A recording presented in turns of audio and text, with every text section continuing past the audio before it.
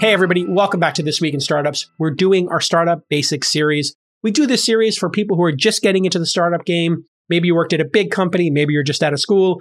Maybe you're getting back into the workforce, starting your own company. And you want to basically understand, what are all the basics?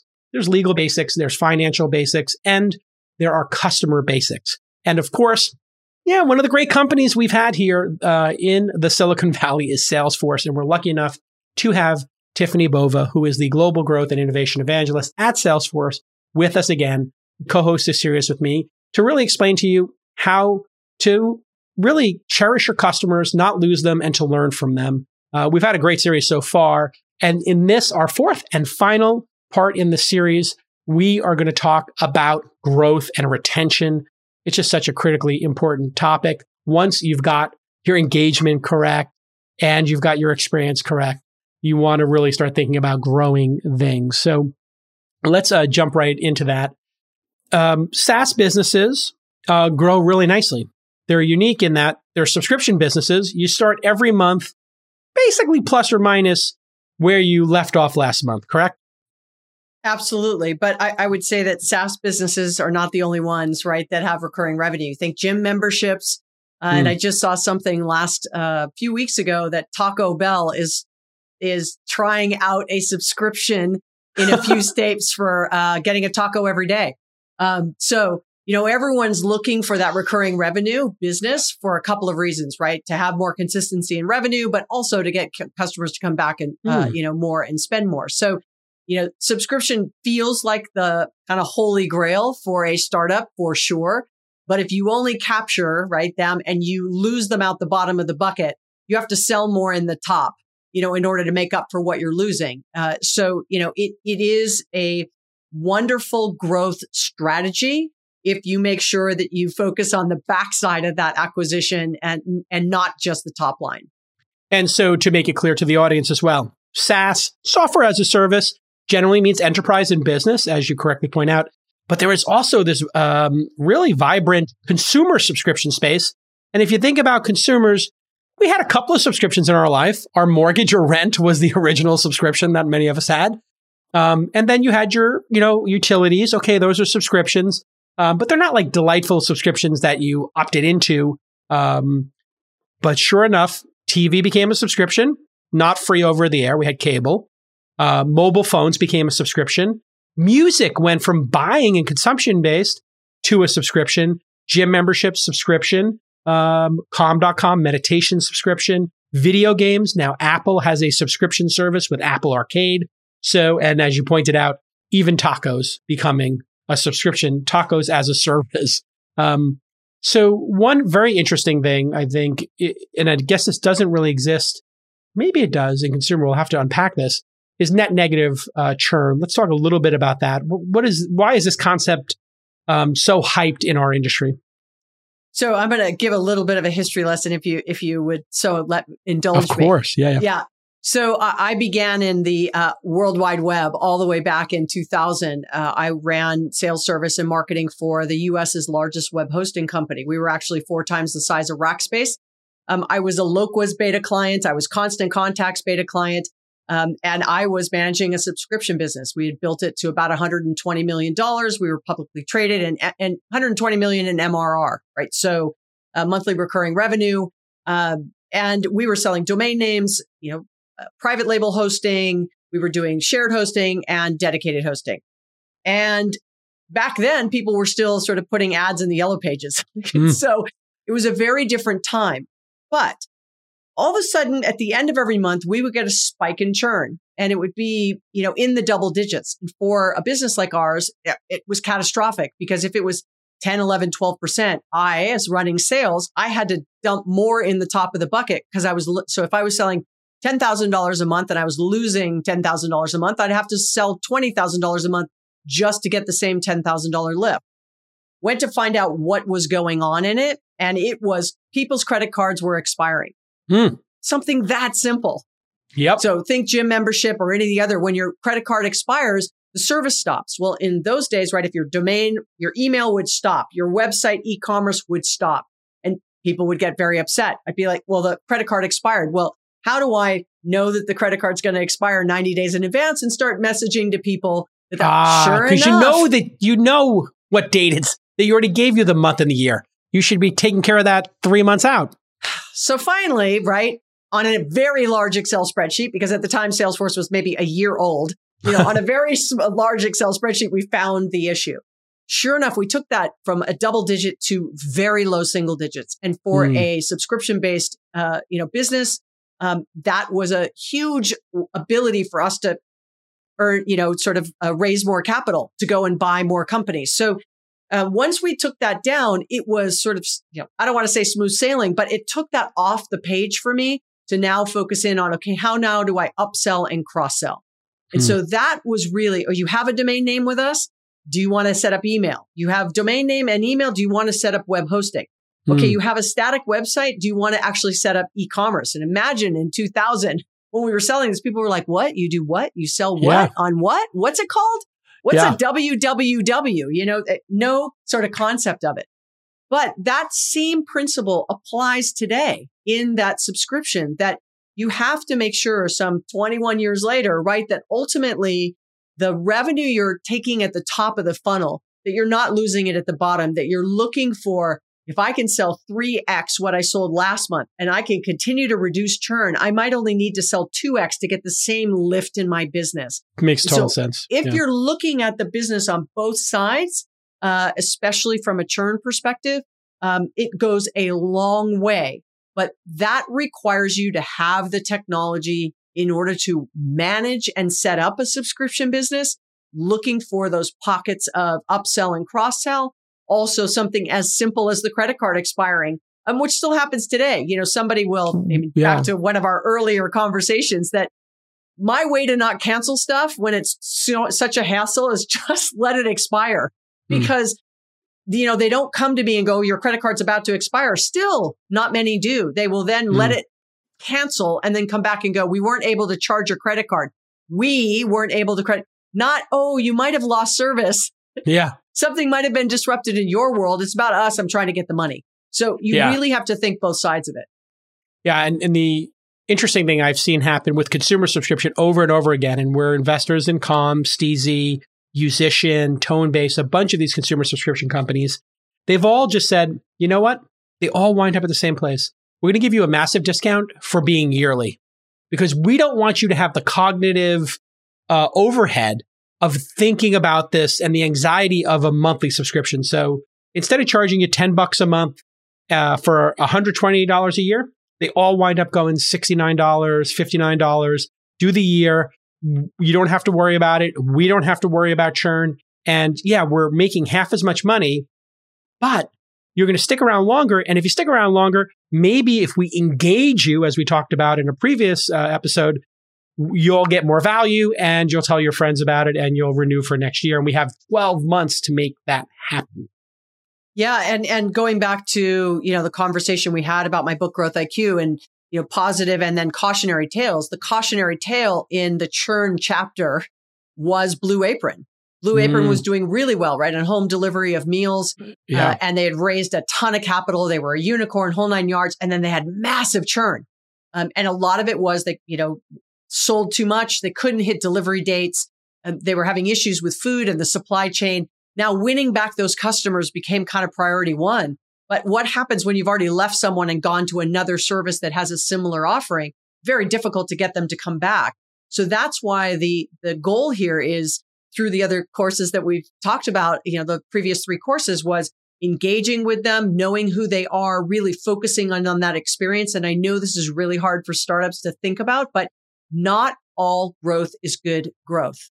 Meaning, you put your foot on the gas too much, your infrastructure, not just technology, but your people and processes will crumble underneath the weight of what you've just put on top of it. So you want to grow smart, right? You want to outthink the competition. So, don't just say, we want every customer, anyone we can get, bring them in the door, because that might be increasing your churn into the 50%, because 50% of them were people you shouldn't have acquired in the first place. You really want to make sure that you grow and you grow smartly. And the only way to do that, once again, is to Watch what your competition is doing, but don't be so fixated on it because you don't want to just replicate what they've done. You want to put your unique spin on it, but learn from those who have built really successful subscription businesses. And most of them, if not all, have not rested on their laurels. But I will just say one last thing here is that, interestingly enough, also the last couple of weeks, Amazon just updated the UI to Kindle, first time in 5 years. Oh, really? First time in 5 years. So you say, okay, hold on a second. Everybody else is on this rapid pace of always enhancing, changing, better. And now you have the behemoth, right? Say, I've only changed my UI once in 5 years. So it isn't always change for the sake of changing. It is making sure that the value remains constant for your customer to continue to come back to you. I think there's two important points to make here. One of them is there's the revenue expansion for a customer who does not churn is just magical for a business. And we really saw that with bottom-up SaaS products.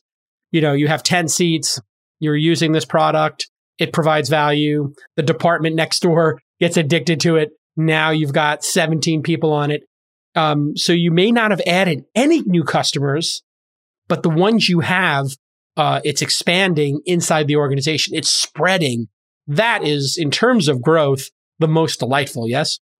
Yeah, I would say that, sort of the first 3 or 4 months of the pandemic, the number one piece of advice I gave is I believe the next 12 months would be about the existing customer, not the net new customer. That your existing base was going to be the source for your growth. Whether it's a restaurant, going back to them, whether it's a gym, how do we get them to now, join us virtually, whatever it is, going to the basic customers. And even if you look at cellular providers, I used to often joke that you'd see a commercial for a cellular offering. It would be like, buy this today, you get 5 phones. We'll come over and set it up for you. We'll, massage your feet while we're doing it. We're going to do all these things and you call and you're like, I want that. And they're like, no, sorry. It wasn't for you. It's only for new customers, right?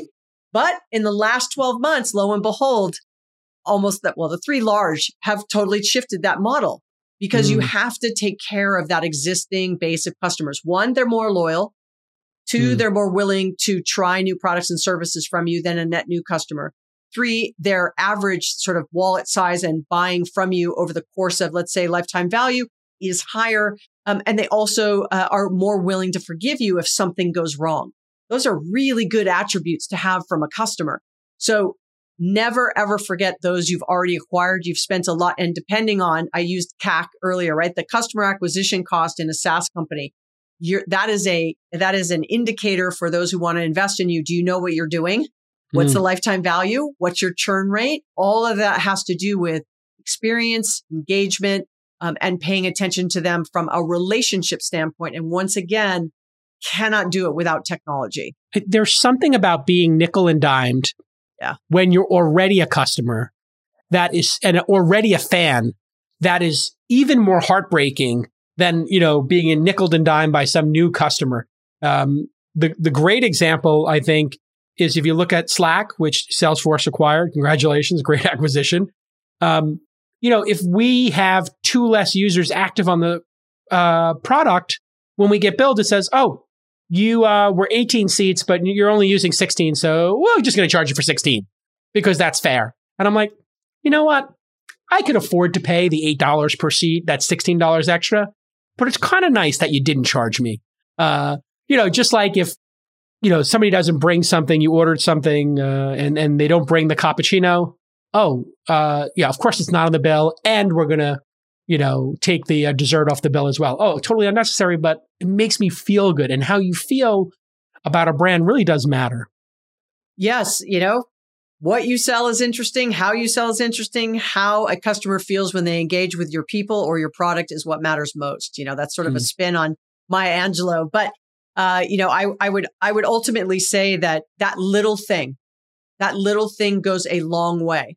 So the other part of relationship is you have to make sure you empower your people, your sellers, your customer service agents, your marketers, not just by productivity metrics and things you can measure, but giving them the autonomy and flexibility to do what's right for the customer. So that example you just gave, oh, sorry, we left cappuccino off.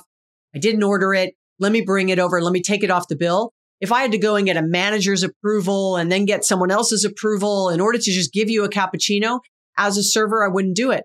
But if I had the autonomy to give away that cappuccino for a reason or even comp the dessert, it goes a long way to make your employees also feel like they are invested as well. So, the relationship is not just from you, the founder or the executives. It's from everybody in your organization playing a role towards delivering these compelling and meaningful experiences with your customers.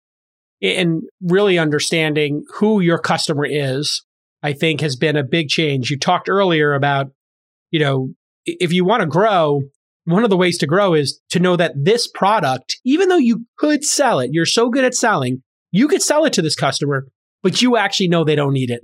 And they're going to churn. And the great example I saw in my own portfolio was Superhuman, which is an email program that costs $1 a day. It's not cheap to use Superhuman unless you're in your email box for 2 or 3 hours a day, like a venture capitalist is, or a salesperson is. If you are in that category, you use it for 2 or 3 hours a day, they will sell it to you. But they do an onboarding interview. And if you're in your email for under an hour, they say, keep using Gmail for free, use Outlook, use Yahoo Mail, you're good. You don't need these advanced features. You're not going to, these quick keys and scripting, it's overkill for you. You're good the way you are. And they'll literally turn down people to use the product and tell them you probably shouldn't. And that is brilliance, right? Because now what has happened? You've actually earned trust from someone who has not purchased from you. And so they're going to try to find a way to buy from you at some point. Yeah. So it goes a long way. Or you may work somewhere else and call them back and go, hey, remember me? I'm Jason or I'm Tiffany. And, I didn't sell this to you. So I think there's a ton of value in actually, like I said, not all growth is good growth, of walking away from deals are going to churn. It's the right thing to do. All right, listen, this has been great. You have been wonderful to co-host this with, Tiffany. Everybody should go check out thisweekinstartups.com/basics. As you know, Salesforce is great at what they do. You may use Slack. You may use their CRM service. You may use it for managing your sales process. They've got all the tools. They do a great job. Check out their app store. Tons of opportunities there to automate your business. And of course, check out Tiffany on Twitter, TIFFANI_Bova, BOVA. Go buy her book, Growth IQ. Get smarter about the choices that will make or break your business. Go ahead and buy that right now. Go to Amazon or your local bookseller and go do a search in your podcasting app. You're listening to a podcast right now. Go search for What's Next Podcast and subscribe. Thank you so much, Tiffany, for doing this with us. Oh, thank you, Jason, for having me. It was a great conversation. All right. We'll see you all next time. Bye-bye. Thank you so much to Tiffany and the team at Salesforce for helping make Startup Customer Basics possible. Go to salesforce.com/twist to apply for Salesforce for Startups. Qualified startups will get 50% off their first year of Salesforce Essentials, 90 days of free support, coaching access, and much more. Once again, that's salesforce.com/twist to apply for Salesforce for Startups today.